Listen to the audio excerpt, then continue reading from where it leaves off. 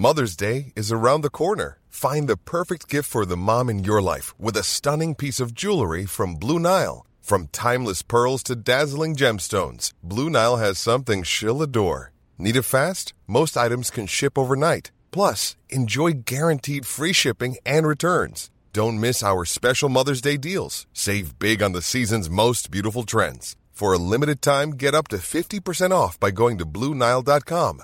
That's BlueNile.com. Hey, it's Danny Pellegrino from Everything Iconic. Ready to upgrade your style game without blowing your budget? Check out Quince. They've got all the good stuff, shirts and polos, activewear, and fine leather goods, all at 50 to 80% less than other high-end brands. And the best part? They're all about safe, ethical, and responsible manufacturing. Get that luxury vibe without the luxury price tag. Hit up quince.com/upgrade for free shipping and 365-day returns on your next order. That's quince.com/upgrade.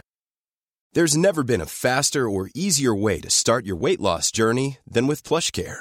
PlushCare accepts most insurance plans and gives you online access to board-certified physicians who can prescribe FDA-approved weight loss medications like Wegovy and Zepbound for those who qualify.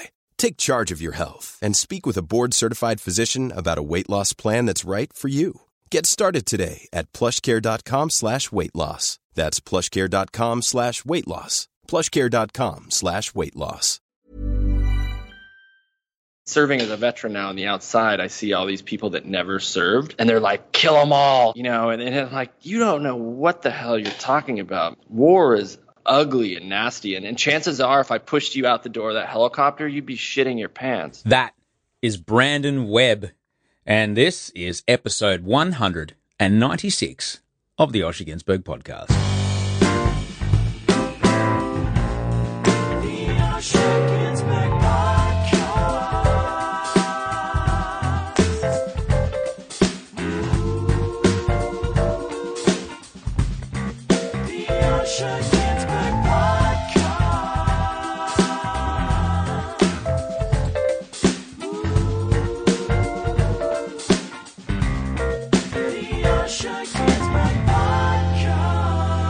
G'day, welcome to episode 196 of the Osher Günsberg podcast. I'm Osher Günsberg, and today's episode is with Brandon Webb. You can find him on Twitter, Brandon T. Webb, with two B's, BrandonTwebb. Thank you so much for listening, because without you, we got no show. So thanks heaps for being a part of it. Glad you could be here. It's Sunday night.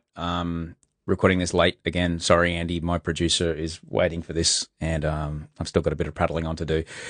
This morning in Brisbane, I ran the Bridge to Brisbane, which is a 10K run, and it's just bloody lovely. I told you I'd be doing it last week, and I was stoked for all the people that came up and said hello. That was really, really nice to meet everyone. If you've never done a run like that, it's a 10K. It's not a marathon. It's not a half marathon. It's 10K. And I hadn't run a race. I haven't run a 10K. I haven't run in since 2013, I think, was the last time I ran anything of any significance.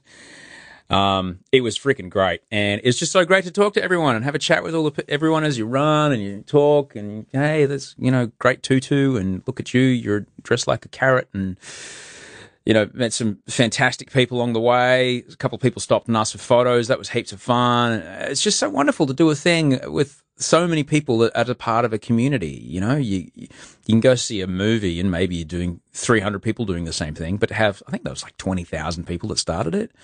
It's so great. It's so great that all of us from all different walks of life were all coming together to do this one thing. And there were people of all different shapes and sizes. I'm telling you, big people, small people, tall people, short people, people of every color of the rainbow. I saw a young lady running in a burkini. It was freaking great, and it was great. We had a really great time. For some reason, I don't know, work paired me with one of the street team people, young Liv, who works at the station up in Brisbane, and they had this idea that she'll run and take photos and stuff like that, and hold the phone when they want the studio to call you. And I thought, oh, okay. I called her the day before. I said, have you ever run a 10K before? She goes, what do you mean 10K? What do you mean running 10? Yeah, anyway. So I didn't want to leave her behind. And so I ran with Liv and kind of let her walk for a minute, let her run for a minute. I slowed my pace down, and when she was walking, and then we sped up a bit when she ran. And, you know, she went from going, oh my God, it's 8 kilometers to go, to crossing a finish line, 10 Ks. It was great. It was a really, really fun day. It was really good to do. And I'm looking forward to, I've got another one this weekend. I'm running in the Father's Day run in a Centennial Park in Sydney for the Indigenous Marathon Project. If you remember when Robert De Castella came on this show and talked about the Indigenous Marathon Project be a year ago now. So yeah, I'm going to go run that, and that's going to be fun. I might go a little faster than I did today. Today was just to see if I could do the distance, which I can, and it's a bit weird because you want to compare yourself to how you ran last time when you were in your last memory of it, but that was 4 years and 20 kilos ago. So there's no way I'm going to run as fast as I used to. A big thanks to everyone that supports the show on Patreon, patreon.com/Osher. That is where you can go to support the show. It's super easy to pledge money towards the show. Each month, a little bit of money gets taken out of whatever account you nominate. But what it does is it helps me pay my producer, Andy Marr, and my production coordinator, Hayley Van Spania. Without these two people, I couldn't make this show. Absolutely no way. So if you like the show, if it brings you any value in your life at all, if you've heard one of these shows in the past few weeks and gone, you know what, that's actually, that's helped me in my day. If it's worth to you a fancy cup of coffee once a month, I'd really appreciate the help, because it really helps me help pay Andy and Hayley. Podcasts are free to listen to, but they are not free to make. And these people help me make the show. As you know, I am in recovery, and part of being in recovery is living a life where you're accountable for your actions. And I have to make a bit of an amends at the moment. I took a flight back from Brisbane to Sydney today, and I was waiting. I walked down to the gate and I saw there's 2 lanes to line up, right, to get onto the plane. There's the regular people lane, and then there's the red lane, and there's a black lane, which is like the frequent flyer gold lane, platinum lane. And I fly a lot, so I'm in that lane, all right? And there was about 5 or 6 people in that line, and I kind of just stood just to the side of it behind a woman who had a little baby on her. It was kind of like the line wasn't quite a line at this point. It was more just a kind of group of people. I thought, okay, I'll stand nearby. And then I got lost in my phone. Anyway, I look up and I see this lady walking away. I think, oh, we're moving now. And no, she's just doing the part where they board kids early. And then I look around, and the line of just a few people has now become a line of about 30 people. And they're all behind me, and I'm standing there all by myself. Then they came on the PA, and they said, ladies and gentlemen, Qantas flight to Sydney is now ready for boarding. In the left lane, you can be the economy people. In the right lane, you can be the fancy people. And I did the human equivalent of racing down past the traffic in the emergency lane and then sticking your indicator on right where the freeway merges. I did that, and I jumped in front of a lot of people, and I feel like a bit of a prick for doing it. I'm sorry I did it. I try to live a life where I don't do things like that anymore. I used to do that sort of thing a bit. I try to live a life where I don't do things like that anymore. I can't tell you why I did it today, but I did it today. And if you were there, I'm sorry. It was a shitty thing to do to you. If you weren't there, hey, just know that tomorrow's another day, and it's another chance for me to not be that guy. And I'm going to try hard to not be that guy for the rest of today. And then I'm going to try to not be that guy tomorrow. But I was that guy today for just a little bit, and I'm sorry about that. So sorry. If we see each other at the airport again, come and say hi, and I will go and stand behind you. A big thanks to everyone that sent me through a Podsy this week. Now, if you've never heard this show before, and you're wondering, what the hell does that word mean? It's a photo taken with the phone you're listening to this on of what you're looking at right now. So whip the phone out of your pocket or your bag or wherever you are. If you're driving, please don't do it, but anywhere else. And just shoot a shot of what you're looking at while you're listening to this. Had some great ones lately, some fantastic international ones, which has been super fun. But generally, from what I can gather, people who listen to the show listen to podcasts the way I listen to podcasts, either going for walks or cleaning.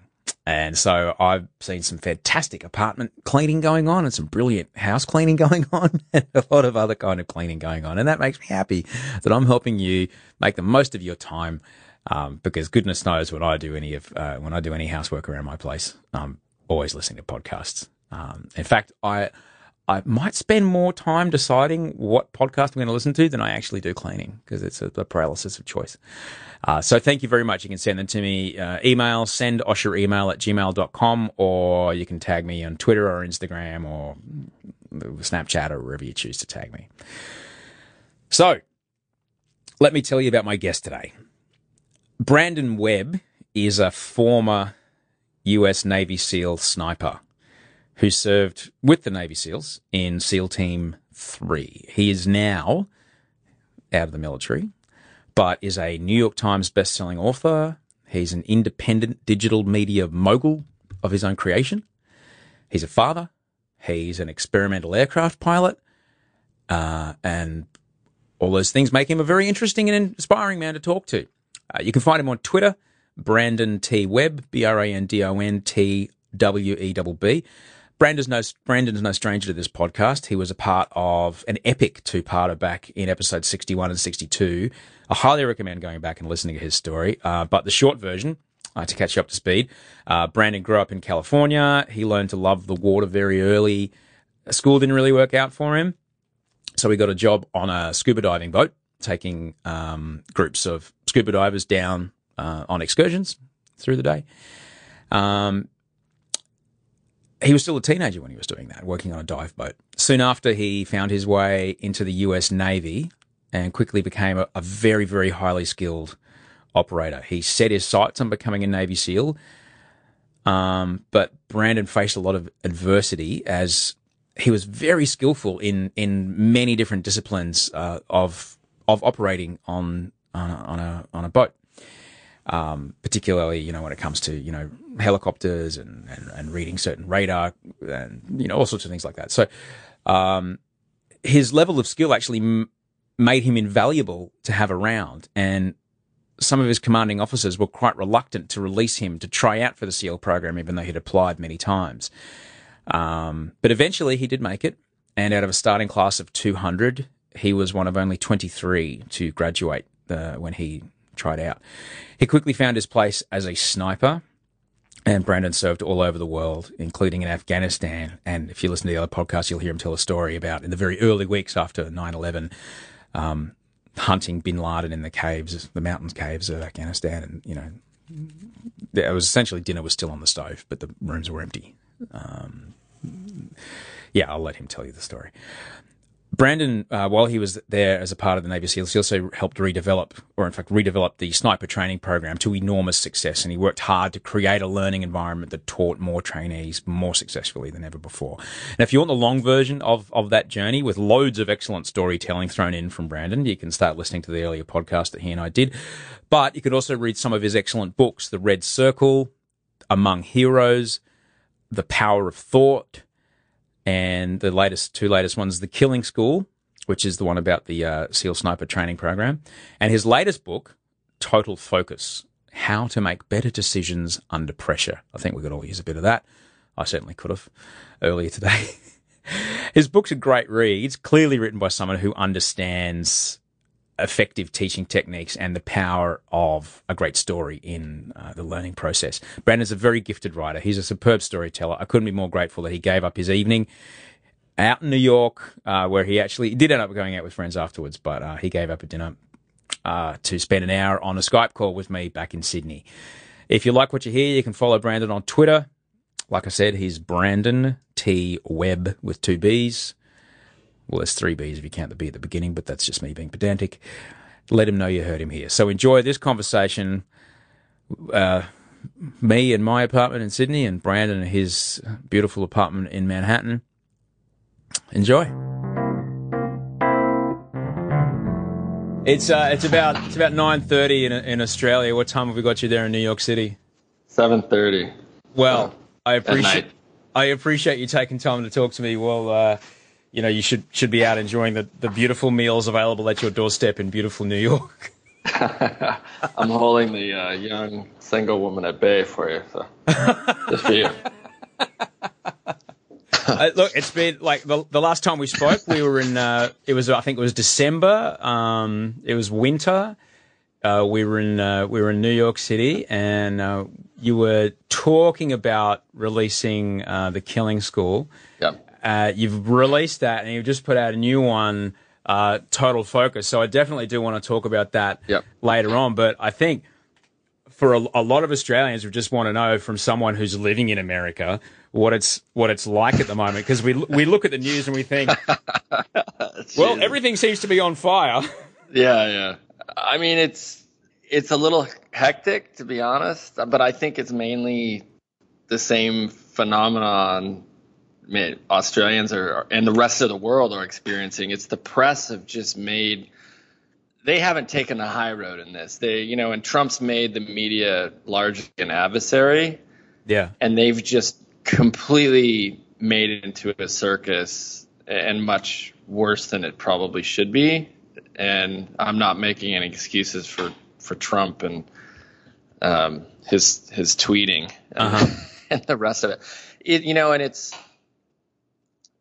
I think my personal opinion is he did do a lot of what he said he's going to do, go into DC and just completely flip that table over. Yeah. Because people just don't know what to do. And so, part of me, was frustrated with the career politicians and just fed up with this kind of political dynasties, with the Clintons and the Bushes. But, it's like living in a reality show, to be honest with you. And something he's familiar with. And I guess it would be very frustrating as a citizen seeing, for example, the minister in charge of, I don't know, let's just say, energy, then turn around as soon as the government changes and then become the chief lobbyist or the chief, CEO of some energy company. And then when the government changes back, boom, they're back again as the minister. Yeah. It must be very frustrating as a civilian to see that kind of revolving door. Yeah. And probably my biggest frustration lately has been this whole Afghanistan mess. You look at, I read somewhere that Trump had sat down with a couple soldiers and had this, conversation, and had met with his generals who were like, "Oh, we're going to troop surge in Afghanistan," and he was actually hard on them, from what I read in this article. But and basically he was saying, well, how do you define success in Afghanistan? Like, just seems like a complete waste and disaster, which I think it is as well.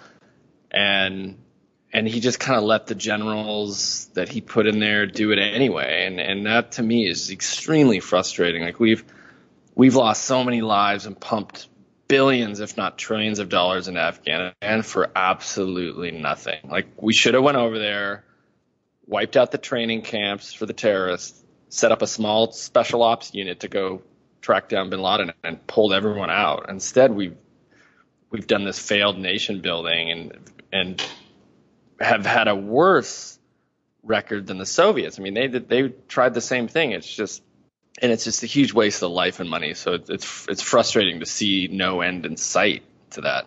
And the Australians, I know, have been over in Afghanistan as well. I served with the Australian SAS guys out of Perth and Kandahar right after 9/11. It must be. I mean, last time we spoke, you mentioned basically coming into caves up in the Afghani mountains, and the dinner's still on the table. There's posters of planes attacking the towers. You missed them by the skin of their teeth, and that was 16 years ago. Yeah, it's crazy to think about it, and like, what the hell are we doing over there? Yeah, and there's really no strategic value. There's no stockpile of resources, or strategic value in Afghanistan, other than, hey, we fucked up this country and we kind of owe them something, but that doesn't mean we need to still be occupiers, because it's clearly not working. And I remember going to this dinner probably 8-9 years ago maybe longer. And I sat down at this table of defense industry executives in America, and they're there to hear this guest speaker, Mary Walker. Mary Walker was the head lawyer or attorney. She was the attorney general for the Air Force. And back then I asked her at the end of her talk, she's a very intelligent lady. I said, Mary, what the hell are we doing in Afghanistan? Nobody seems to know. No, the politicians do not know. The military commanders don't know. The troops don't know. What is our ultimate strategy in Afghanistan? Nobody tells me, nobody tells me a straight answer. And she said, I don't know either. And these defense industry guys who are like heavyweight titans of the defense industry were dumbfounded. And these guys are patriotic, and I have no problem. These guys are supplying the military with product, radios, and stuff like that. Yeah. But they were dumbfounded. They're like, what do you mean? What the hell are we doing? Yeah. And it was just very clear. It became clear to them. And I asked it because I wanted them to know too. Like, this is crazy. And that was, almost 9 years ago. As someone who's served for quite a long time in the military in the States, what would it be like, if you can offer a perspective, what would it have been like if when you were serving, the president, the commander-in-chief, was basically tweeting out policy rather than going through the chain of command that you're used to? How would that have affected you? I mean, to be honest, I'll be completely real with you. Like, I am today, as somebody that's been out of the military for over 10 years, I have a very different viewpoint and see things from a different lens. But when you're in the military, you largely don't really care about politics. All you care about, and that is important to you, is that there's a sitting president that supports the military. And good or bad, Trump for sure has the support of the military, and the morale is much higher than it was under Obama, for better or for worse, right? And because the fact is, the military community is generally conservative. It's why I get a hard time when I apply to buy an apartment in New York City, and the co-op board, like, who's this military guy? Because the apartment renting process in New York, I'm not sure if you are familiar with it, it's like adopting a child. Like, they want to know everything about you. And I get biased because they're like, oh, you're just this Trump supporter. I'm like, you don't know who the hell I am. Like, what are you talking about? But I understand, because the truth is, most of the military is kind of leans conservative, and when the guys are in, they really don't care. They're like, I just want to do my job and stay out of politics. What would you say? I saw it written, certainly after all the stuff that happened in Charlottesville, when it came to racial tensions in the States. Yeah. That the headline was, anyone that's ever served and has had someone from a different ethnic background watch their back and put that trust in them would never have a problem. Would you agree with that? I would agree with that for sure. I think, it's the same. I talk to some of my friends. They may never say it publicly just because they don't want to deal with the social just consequences, because it's like you voice your opinion on social media now, and it's the angry mob is just around the corner. Yeah.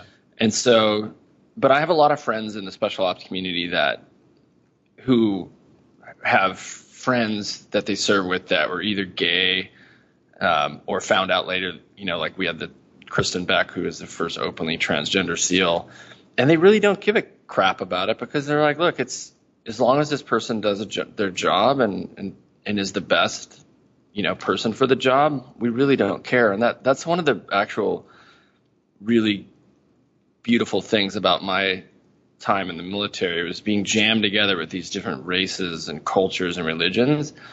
And then all that bias that we walk around with, and we grow up with, and all the BS, it just kind of goes away. And so I do think that is a good thing in the military. And and serving as a veteran now on the outside, I see all these people that never served, and they're like, kill them all, stack the bodies to God, and they're just like, crush it every day, and I'm like, you don't know what the hell you're talking about, man. Like, war is ugly and nasty. And chances are, if I pushed you out the door of that helicopter, you'd be shitting your pants like a baby.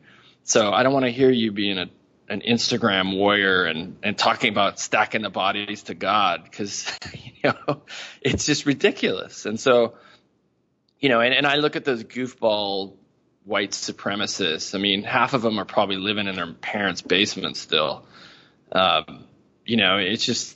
It's ridiculous to me. And I think most of America is extremely let down with how callous and unpolished Trump was dealing with that situation, because most of America doesn't have time for that stuff anymore.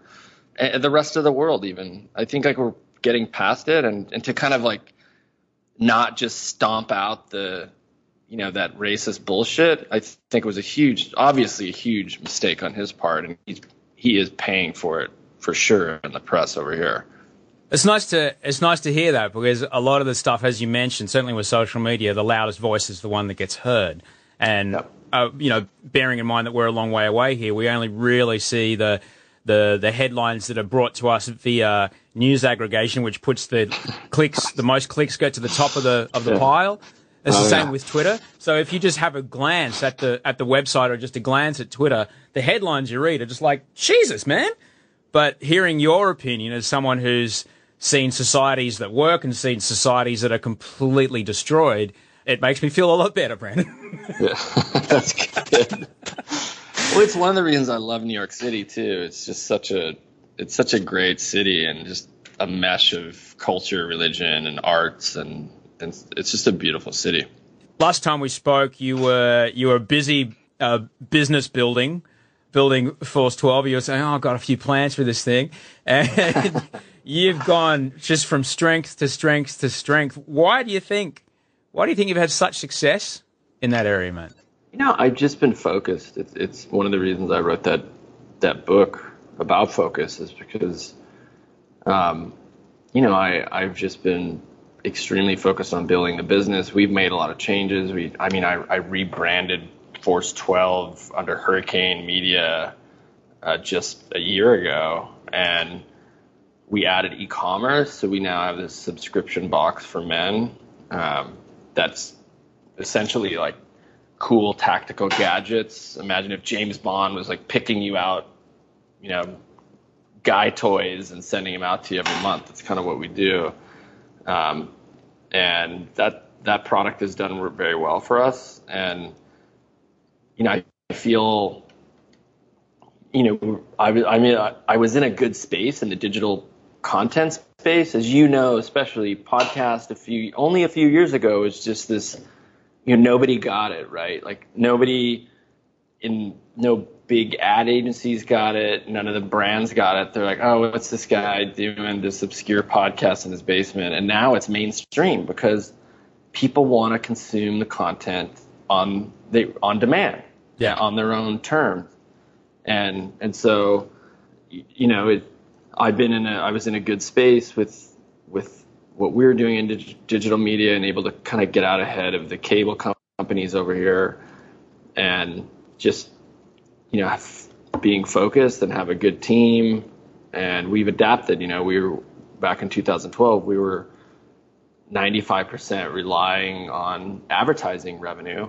And today that's, we'll do 8 figures this year. And I think 12% of our revenue will be ad revenue, and the rest is ourselves. Like we're selling digital subscriptions to our e-commerce box, and the advertising revenue kind of fills in the rest. Why would you say that you were so successful, or you are so successful? Has it suddenly become this massive interest in the sort of work you're doing, or what is it that you think is behind the success of what you're doing from a market perspective? So 2 things. Our biggest website is the news site that we run, and it's called sofrep.com. That site is mainly focused on domestic security, foreign policy news, with some military news, but mainly like what's happening in the world today. It's like everyone's concerned about these terrorist attacks in Europe and America and elsewhere. And so with that site, we bring a lot of credibility. We have all of our journalists are mostly ex-special ops guys, some CIA. They have a ton of credibility. They have a ton of resources and large networks available to them. And we really try and stay out of the politics. And so, that site has seen a surge in digital subscriptions because I think a lot of people witnessing this Trump election got fed up with American media on the right and the left, because it's clearly even the New York Times, which I know I have a lot of friends there. They do good work, but they were biased, just like Fox News was, and it just became so apparent that they were using the media to kind of push people around and spin things that people are fed up. So they're looking to alternative places to get their news and information, and they realize they can no longer go to one place to get the answer and trust that news media outlet is going to give them kind of an independent look at the situation, because they're all spinning it. And then you add in the advertising equation too. SOFREP broke the story of the first transgender Navy SEAL. We had a large military credit union pull all their ads off the website an hour after that story ran because they were afraid of the content. And that taught me, wow, the advertisers will put pressure on media outlets to do certain types of reporting and content. And that was a big reason we decided to go early on subscription only, just so we wouldn't let advertisers have a say. Like, we just say, no, you can advertise to our audience, but you're not going to have any say in what happens on the editorial side. So I think that's why SOFREP has been a really big success. I think we have a site called the Loadout Room, which covers camping, outdoor. Obviously guns are still very big in America. Probably a lot of crazy people running around with guns that shouldn't have them, but that's another topic. But it is what it is, right? It's American gun culture. It's not going to go away anytime soon. But we do a lot of content on how to carry firearms safely. There's a big thing in the U.S. called EDC, EDC, everyday carry.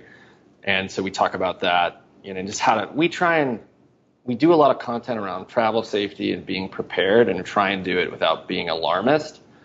And obviously today, the world we live in is extremely relevant. Like, if we do an article that says, if you're an American family and you want to go to Europe, here's how you can kind of travel safer. Like, choose these airports, avoid these places at these certain times, lower your signature, don't be a glaring, American tourist abroad.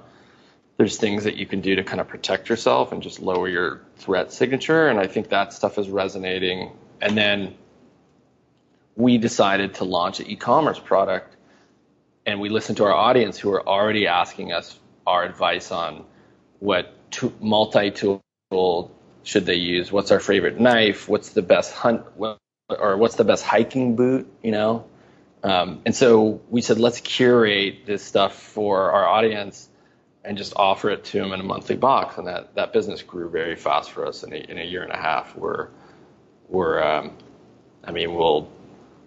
do close to $10 million just in that box this year. Man, good for you. And, yeah. That's crazy. Yeah. You did mention as far as a news source goes, what SOFREP is like. And when you and I first met, and before I interviewed you, I remember listening to a couple of podcasts to get ready. And what I think I appreciated the most was having my paradigms challenged by people who most definitely didn't have a dog in the fight, except for we just want, I guess, I don't want to put it so simply. Yep. We just want no one to be assholes and let everyone just get on with their lives and just, do what they want to do. And hearing that, you can't do that in a 1-minute news story. You can't do that in 140 characters. You actually do need 6 or 10 minutes to talk about a situation to really get your head around it. And for me, that's what certainly that audio format, that podcast format really gives me. Yeah. When I want to find out a little bit more about why is this particular aircraft carrier in this part of the world, what's happening in the South China Sea. So when it comes to our neighbourhood, that sort of stuff, I find it really refreshing, because you really can't get that kind of analysis too easily if you're not within the communities that you're talking about. Yeah, absolutely. I think that's exactly our niche, is we provide that resource that you can't get. And look, I have plenty of friends in media, but they're, as you know, for sure, people that are just they're news media personalities. Some of them, they used to come up through the ranks of reporters, but now they're just these like people that look good on camera and can read from the teleprompter. They don't know what the hell they're talking about when it comes to foreign policy. I've sat and been interviewed on the national cable TV shows and I've gone off script. I've said, okay, well, when this happens in northern Iraq and in Syria, and they're just like dogs staring at a ceiling fan because it's not on the teleprompter. I've seen both. I've seen a stumped reporter, and I've seen a dog staring at a ceiling fan. Yeah, I've seen both too. But you're right, and certainly it's, if you're not, you talk about situational awareness in the book, and like being aware of what methods the news is doing to keep you watching, so you do stick around for the commercial that is paying everybody's bills and keeping the lights on. Yep. For example, trying to steer a conversation in an alarmist or inflammatory way to invoke emotions within the viewer versus here I am telling you what's actually happening. They're two very different things. Yeah, even I read in the New York Times today, because I check all the I have my list of news sources that I check every day, and even they said how Korea could launch nuclear weapons at America, and it's like, come on, guys, like that's just clickbait, by the New York Times. It's like North Korea doesn't have the capability to do a nuclear strike on America. It's just not going to happen. And so, but again, it's just they want to they want to get the clicks and the eyeballs. And it's funny, I love my mom, and she's so tired of Facebook. She says, I just want to go back to watching my funny cat videos. Like, just put those back in my feed. You mentioned before about families traveling, and certainly, Australians, we're on the bottom end. When you're ready to pop the question, the last thing you want to do is second-guess the ring. At BlueNile.com, you can design a one-of-a-kind ring with the ease and convenience of shopping online. Choose your diamond and setting. When you find the one, you'll get it delivered right to your door. Go to BlueNile.com and use promo code LISTEN to get $50 off your purchase of $500 or more. That's code LISTEN at BlueNile.com for $50 off your purchase.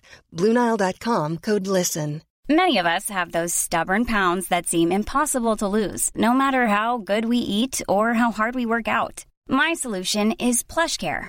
PlushCare is a leading telehealth provider with doctors who are there for you day and night to partner with you in your weight loss journey. They can prescribe FDA-approved weight loss medications like Wegovy and Zepbound for those who qualify. Plus, they accept most insurance plans.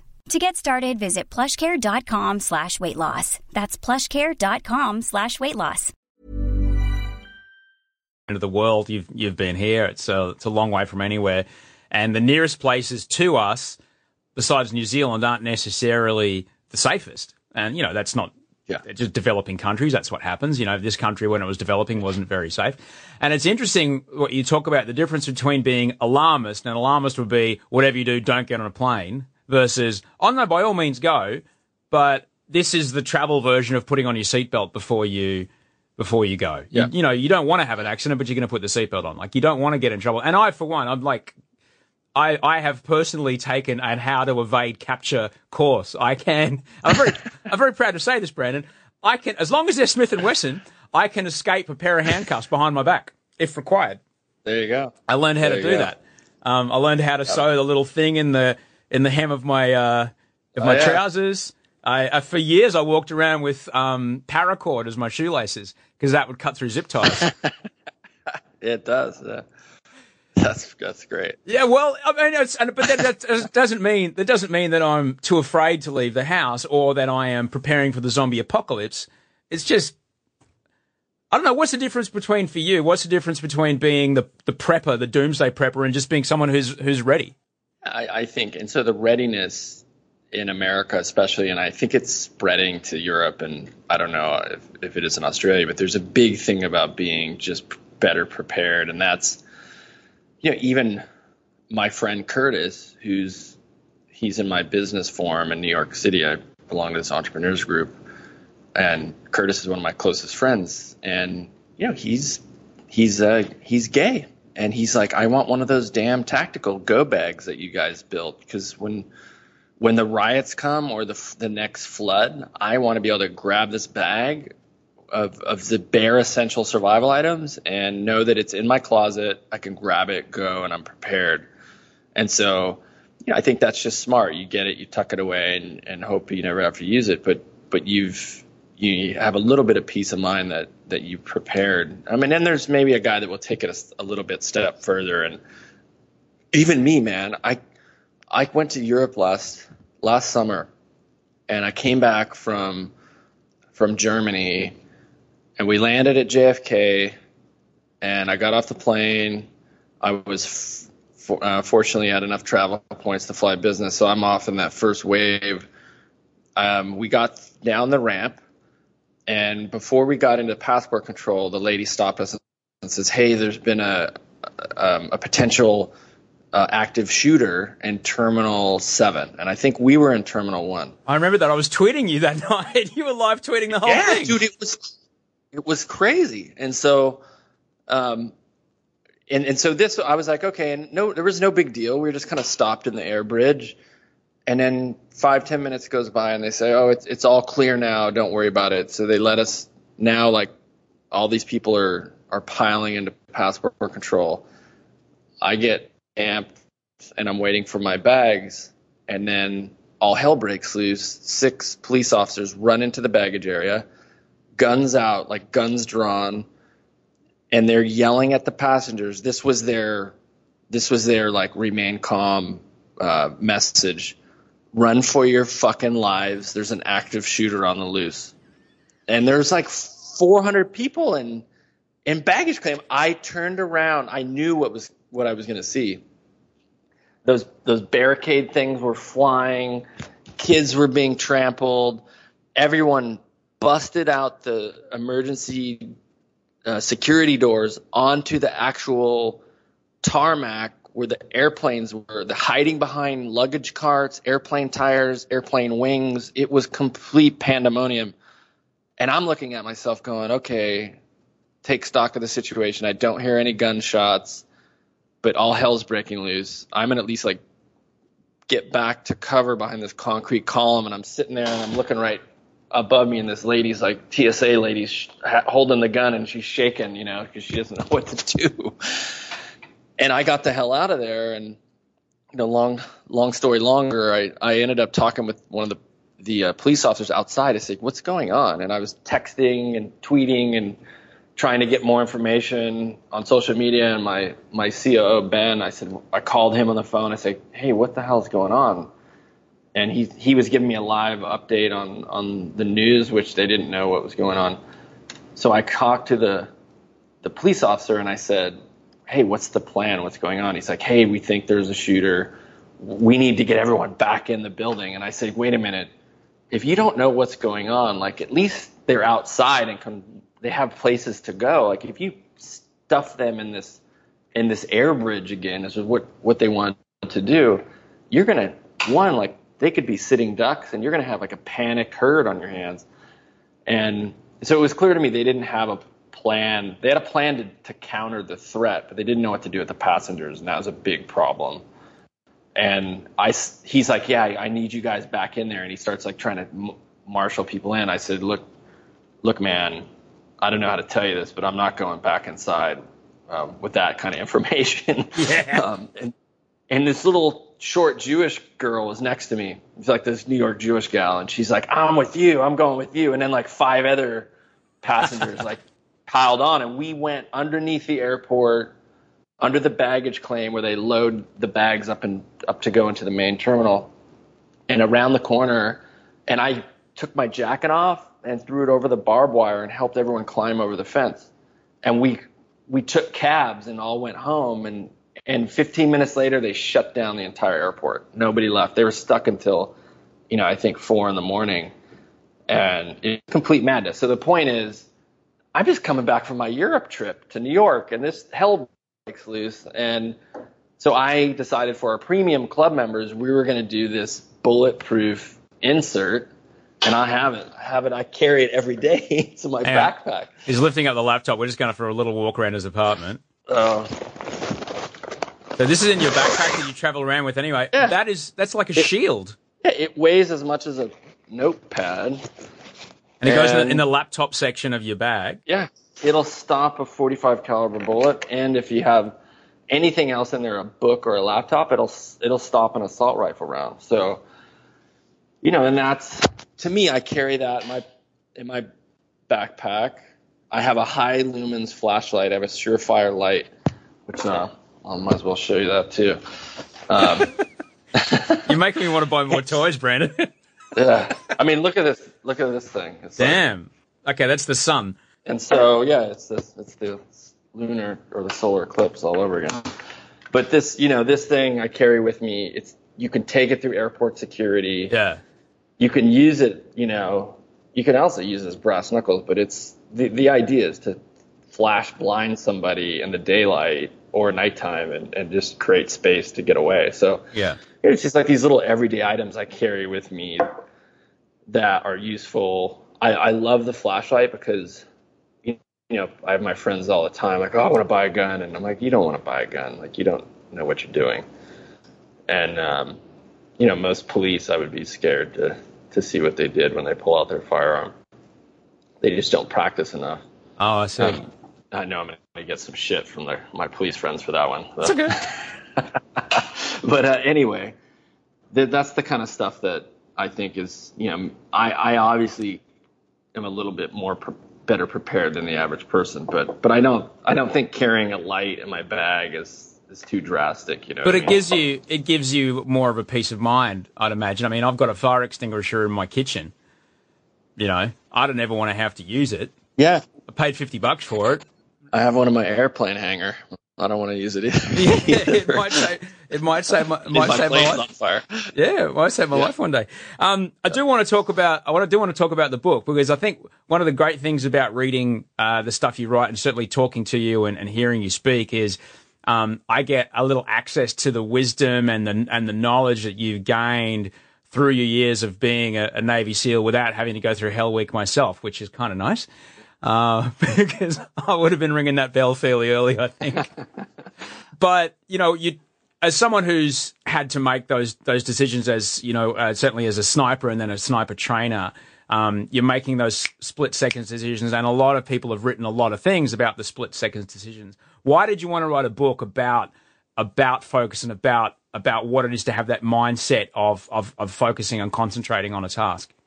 Honestly, I felt like what I'd set out to do from just kind of capturing my military experience in my memoir, The Red Circle, which is really my first big book I did, and honoring my friends who had passed away since 9/11 with the book Among Heroes, and kind of like finishing it off with The Killing School, which is all about, the sniper program and the world of sniping. I felt like I wanted to close the chapter on that that military chapter and focus on where I'm at today and what I'm doing. And I really enjoy business. I enjoy positive psychology.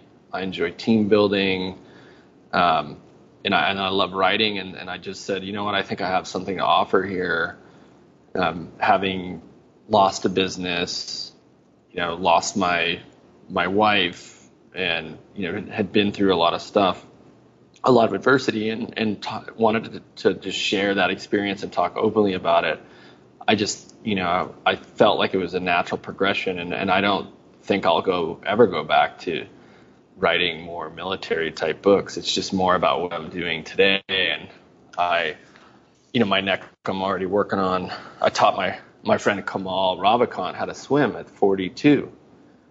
Kamal's an amazing guy, amazing author. He wrote a book called Rebirth, and his brother started AngelList in Silicon Valley. A lot of people know his brother Naval. But just a really neat family, and Kamal, actually an Army veteran. He spent a couple years in the Army in the infantry, and he had never swam. He spent till 40 plus years of his life scared of the water. He'd go to Tim Ferriss's house in Long Island and be kind of scared because Tim has a pool and he's afraid he's going to, get put in an awkward situation. And finally, and he's asking me advice about swimming lessons and immersion. And I said, look, man, you can't be a close friend of mine, and I'm a Navy SEAL, and have a close friend of mine not know how to swim. Like, that's ridiculous. Like, that's crazy. So I told him, I was like, I'm going to teach you how to swim. And what Kamal said that I did that nobody else did was I taught him to be comfortable in the water before I taught him any type of strokes. I taught him how they teach babies, to basically put your head in the water, your face in the water, exhale, head up, take a breath, face back in the water. We did all these drills. And the second day I had him bobbing up and down up the 15 feet up and down the deep end. And so I got him comfortable in the water and then taught him the strokes, the basic strokes. And he said nobody did that. They would just put me in the water and start teaching me how to do the freestyle stroke, and he's dying. And so he told me, this has come full circle now, he's like, you need to do a book on fear and like overcoming fear or mastering fear. Because he's like, you're the only first person that actually helped me overcome this fear of the water and fear of swimming. And to me, like, I just love that kind of, to me, you call it good karma or whatever, that good energy. I love that kind of content. And so Kamal literally, he also we were talking about our superpowers, and he's like, your superpower is getting shit done. He's like, I told you about that book idea. I literally had it sold 3 weeks later. Wow. I sold it. He's like, son of a bitch. Like, he's like, you don't mess around. So yeah, I'm excited about that book. But that's kind of the genre I want to go. And when you look at it, there's a lot of really smart guys who are writing in that space, like Tim Ferriss, incredibly talented. And I just said, you know what do I have to offer that I can contribute? Well, I have all this experience in applying positive psychology to sniper training and then applying it to my own business. So I think there's something there that I can kind of carve out a niche for myself. And so that's a very long answer to your question. No, that's okay. But when it comes to, I mean, obviously, as part of the training that you go through, not only through your own history of leaving school and then getting that job on the dive boat and working on the dive boat and all of the focus you would have had to pull that kind of man's job off when you were still a teenager, and then the focus you needed to get into the military and the focus you needed to push through all the things that were holding you back from applying for and succeeding to get into the SEAL training program. This stuff was within you already, but surely along the way you learned ways to sharpen that focus through your training. Yeah, absolutely. There's been times where, I think a lot of people that have success have experienced this at some point in their life where they're just chasing everything, right? They're like, I can conquer the world. I can do this and I can do that. And, they have a little bit of success and then all of a sudden everything goes to hell. And they realize, okay, I've got to focus on a little bit better. And so, I for sure experienced that. When I got out of the military, and I was cocky. I thought, I'm a Navy SEAL, I can do anything, and I got my teeth kicked in pretty quick, and realized, okay, maybe not as as good as I think I am, right? So, and for total focus, I just wanted to tell that story because I see it today as, I like to mentor young entrepreneurs, and I see that I'm at these entrepreneur parties in the city, and the guy's like, yeah, I've started this company, I've co-founded these 2 other ones, and I'm running them all at once. And I'm like, oh God, here we go again. And I just know how this is going to end. And so I just, wanted to share my own story of kind of being unfocused and bringing it in. And now I feel worried, Brandon, because I've got like 5 jobs at the moment. Well, here's the thing. It's, I write books and I have my media company, but I'm in the same like lane, right? Like it's one thing to be in the same swim lane. It's when, like, I got an offer the other day that said, I want you to staff up. This friend of mine won this massive overseas security contract, and he's like, I want you to help with the training and staffing. I'm going to pay you 7 figures and this and that. And I'm like, you know what? That is so far from what I'm doing right now. I don't care if it's $1 million or not. I'm declining that opportunity because it's not in my swim lane. I just don't. And I think that's something I talk about in the book too, is having a plan, like having a life plan for yourself, which includes, your professional career, your family, your personal goals. And once you have that kind of mapped out, and it's almost as if you're planning a trip, right? Like if you're going to take a sailboat from Australia and sail it to, let's say Mexico, and choose a destination. Okay, you've got a plan. You know kind of where you want to go.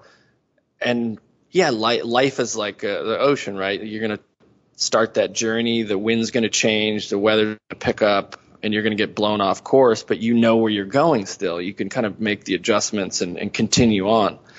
The problem is when people just untether that boat and off they go with no plan, and they're just letting life push them all over the ocean with no destination. And that I see that way too much. But it feels so good to be impulsive. It feels like that's the false thing about impulsivity. You feel like you're getting stuff done. Yeah. Yeah. Well, you're like a hamster running on a treadmill. Exactly. Like, I'm going to sign up to an online course that's going to teach me how to be a great photographer, and I'm going to buy a $2,000 camera. And then, you're just riding that wave of inspiration, but then it kind of disappears. And I'm certainly guilty of that kind of thing. Not the camera stuff, but I think we all are. Yeah. But, what's the biggest mistake people make when it comes to focus? That's tough. It's a tough one. I think, again, it's a lot of younger entrepreneurs and maybe even older ones. I see older entrepreneurs in New York City all the time. They build a business practice. They get it just over the $1 million mark. And it just seems to be like that 1 to 2 million in revenue. And they think they can do everything. And instead of continuing to focus and grow their business, they're off chasing other things, and then their core business suffers. And I've just seen it over and over and over.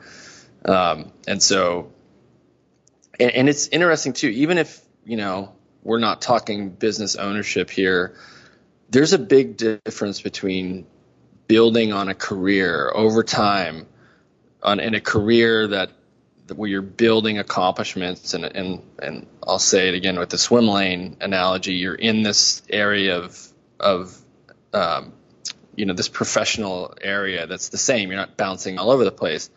Career, I would define that way, whereas people that go job to job and bounce all around, and they don't really develop a professional history and career of accomplishment, those are the kind of people that are just end up really kind of fucked,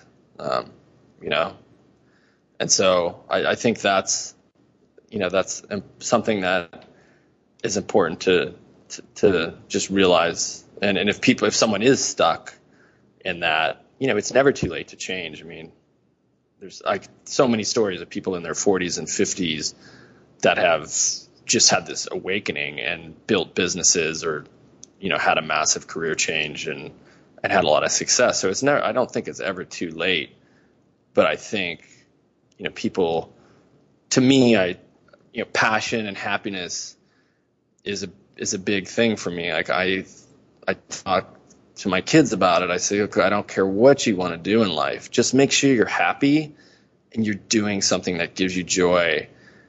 I don't care what it is that you want to do. You want to be a ballet dancer, you want to be an artist, you want to be a fireman. I don't care. Like, just make sure it's something that you're happy with and you're not letting someone else kind of define that career path for you. What might those plans look like? Because I'm certainly someone that I had a grand plan, Brandon. I was going to go to America. I was going to get my green card. I was going to get on network television. I was going to host live TV. And from there, superstar.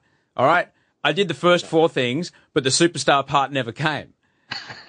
And I had to, and basically I had to turn my boat around. I had to come back to Australia. Yeah. When is it okay to, this is just adversity, I can push through it? At what point do you, and I'm sure you would have, had to face this a number of times in your military career and also after your military career. When's it okay to look at that plan and go, I know I wrote this when I was feeling great, but these things weren't evident at that point. I'm going to have to quit this and start again. Yeah, well, I think that's very similar to me getting out, and I had this big plan to build this military training facility and training company, and I had for sure the experience to do it. And, I got to the point where it just all went to hell, and it was a massive failure.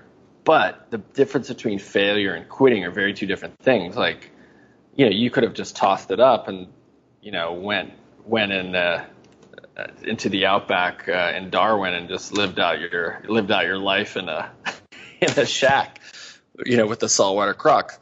But obviously you've just had to adjust the plan, right? And I mean, you're still by a lot of people's observations extremely successful in the media space. So I think it's okay to adjust the plan. And like me, I would have never thought if you had told me back in 2006 that I would be running a digital media and e-commerce business, I would have laughed at you and said, you're crazy. Like, there's just no way. But I love what I do. I love creating content.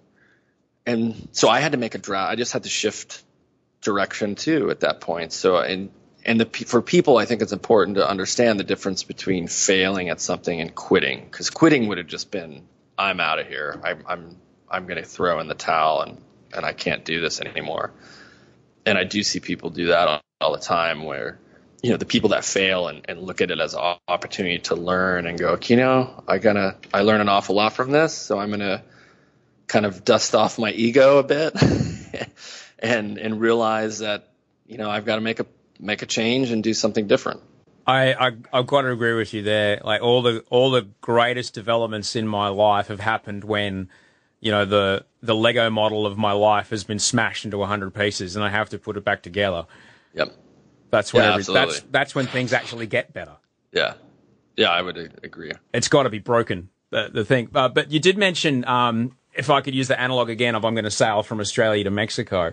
Yep. And you talked earlier about, and if I could, go back to the beginning of our conversation, you talked about, a definition of success in Afghanistan.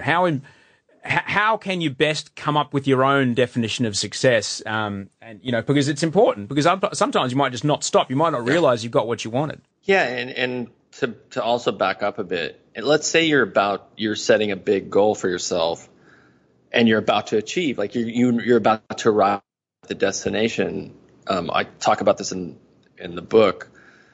I became friends with Lanny Basham. He was a gold medalist that really was a pioneer in mental management and positive psychology before it was a thing. And he said the happiest day of his life and the worst day of his life was when he won the gold medal in Montreal.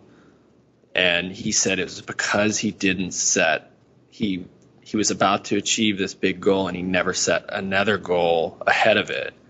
And so he had nothing to look forward to. And so I think that's important for people to realize too. Like, you have to constantly be, adjusting. Like, I have my yearly plan. I plan every November, and I have my 5-year kind of stretch goals. And if I'm about to reach a big milestone or a big plan, I'm going to set another goal, because I kind of keep that carrot out in front of you. But to your point on success, I really think it's up to each one of us to define success for ourselves. I used to walk around putting my own bullshit on other people and saying, why isn't that person more motivated? Why aren't they doing this? Why aren't they doing that? And I realized as I became older and wiser that, this is my life. It's up to me to live my own life and to find success for myself. I can't possibly walk a mile in that person's shoes and understand what makes them tick and what makes them happy. So I can't, to judge them is unfair. And so I look at my dad built a house in Mexico, and this couple, and I was, my dad's down there. He built this beautiful house, and this couple on the beach nearby him, they had moved down to Mexico with nothing, right? And this was in Cabo San Lucas in the East Cape. Beautiful, like where the desert meets this wonderful sea. And, the surf and the fishing is amazing. And so these people like went down there in their, I don't know, late 20s, like ended up like working and just working odd jobs, but living this like amazing life, and ended up buying a beachfront property for nothing when nobody was down there. But to them, that was happiness and success. And I'm sure many people thought they were nuts for living that kind of lifestyle. Fast forward, and they just happened to, subdivide a big piece of this property on the beach, and they made millions of dollars. But they did it because they didn't go down there with like, oh, I'm gonna, work odd jobs, and one day I'm gonna buy a beach property and sell for millions. They were just living life on their own terms, and I think it's up to all of us to do that. And for me, I learned, I think early on when I had a terrible job as a janitor at cleaning out as a 12-year-old kid cleaning up after a boat store, and then I had this crazy cool job working on the scuba diving boat, and that taught me like, wow, this doesn't even feel like work. Like this is like I'm having fun and I'm getting paid to do this. This is crazy.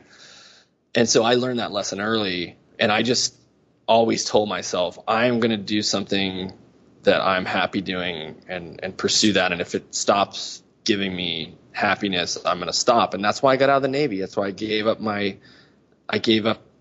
a promising career in the military. I got out after 13 years, 7 years short of a full retirement. People thought I was crazy, but I said, you know what? I'm just not having fun anymore. This isn't fun to me. I'm making a change. And so, I think it is up to, no one can define success or happiness. It's up to us to find that for ourselves. I'd say though, in your answer there, you have the message there that I got from it was, if your definition of success is not necessarily fiscal, if it's not necessarily monetary, if your definition of success is, yes, I get up every day doing something that I jump out of bed to do, yeah, then wherever that brings you is going to be okay, and quite possibly because you're putting every passion into it. You'll want to work at it harder. You'll want to do the hours longer. You'll have a sound in your voice when you pitch people, and they'll go, wow, this person's really into this. Yep. And everything will follow. Oh, exactly. And it's not about money. Like, look, I talk about money in Total Focus, and most people, they look at celebrities and they go, oh, I want the fancy car and I want this and that. And they have no idea what the hell they're talking about. They have no idea what even it means to be financially independent. And I talk about knowing your number. Like, if you want to build a business, or you do want to someday be financially free, well, there is a number. It's about $10 million that produces about $10 million invested, produces about 400,000 passive income.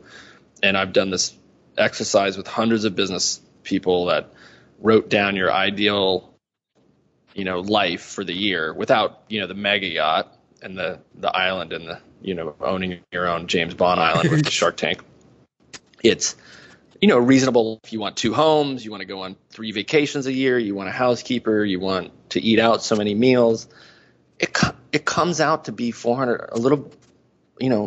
around $400,000 US. And it's just because it's tied to time, and time is finite. There's only so many hours in the day, so many days in the week. That's the number. And if you want to back into that 400,000, what do I need to have in the bank to produce that?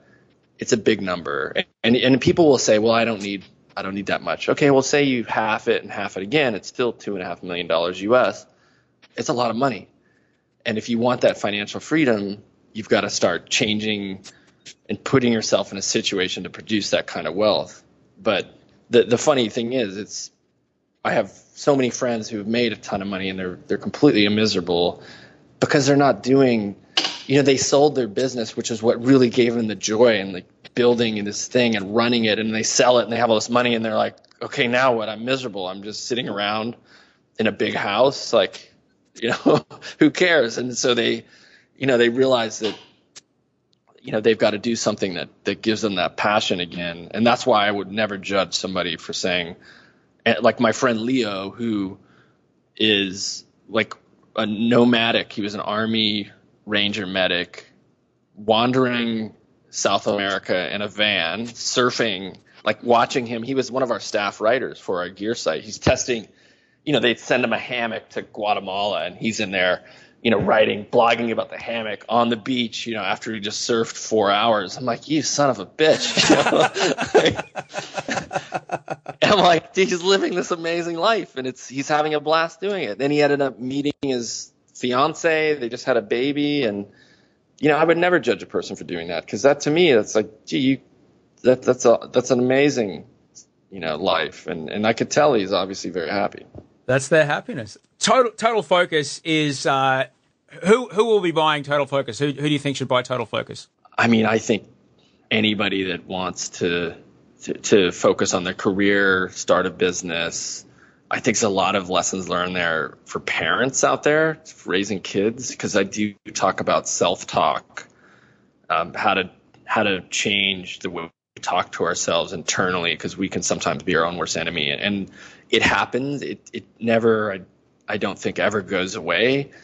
But I have developed a habit when that little voice starts creeping in my head, and it's self-doubt, or it's, maybe somebody saying something negative in the press about me, I go, okay, I know how to correct for it. And so I talk about that, and we used to teach that to our sniper students, and I teach it to my own children. I remember a couple of weeks ago, I got really upset because I had a former teammate say, just make stuff up and say really nasty things online, and my 13-year-old daughter read it, and she was upset. She went to her mom, and her mom, who I'm still very good friends with, came to me and said, hey, could you please talk to her about this? And I said, you know what, rather than get pissed off, I said, I'm going to use this as a life learning lesson for her, because she's in her teens, she's on social media, she's really into art and making movies.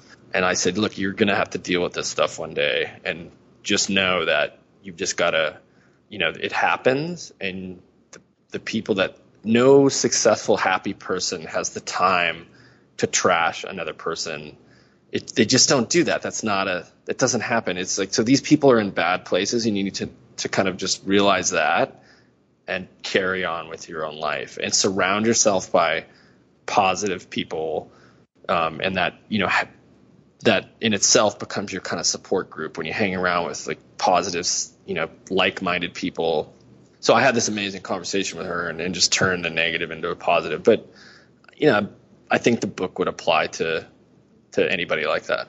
Mate, I love the chance that I get to talk with you. Anytime I get to talk with you, it makes my day. Brandon, I'm stoked we had time to do this, and I'm stoked we got to hook up today and have a chat.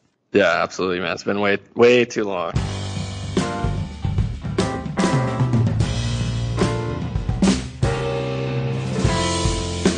That was Brandon Webb. You can find him on Twitter, Brandon T. Webb, W-E-B-B. Follow him there. Find out more about what he does with the Hurricane group and the other things that he does, especially the EDC boxes and things like that he does. It's really interesting stuff. Let him know you heard him here if you enjoyed it. Do go grab some of his books. They're great reads. Thank you so much for listening. I know, you're all busy doing your thing during the day, during the week, during the night. And an hour of your day is a valuable thing, so thank you for spending an hour here. I hope whatever it is that you're doing is great. If we do see each other at the airport, come say hi. You'll find me in line, like everyone else. Until we speak next week, look after yourself. Go for a nice walk. Sleep well, and dream of beautiful things.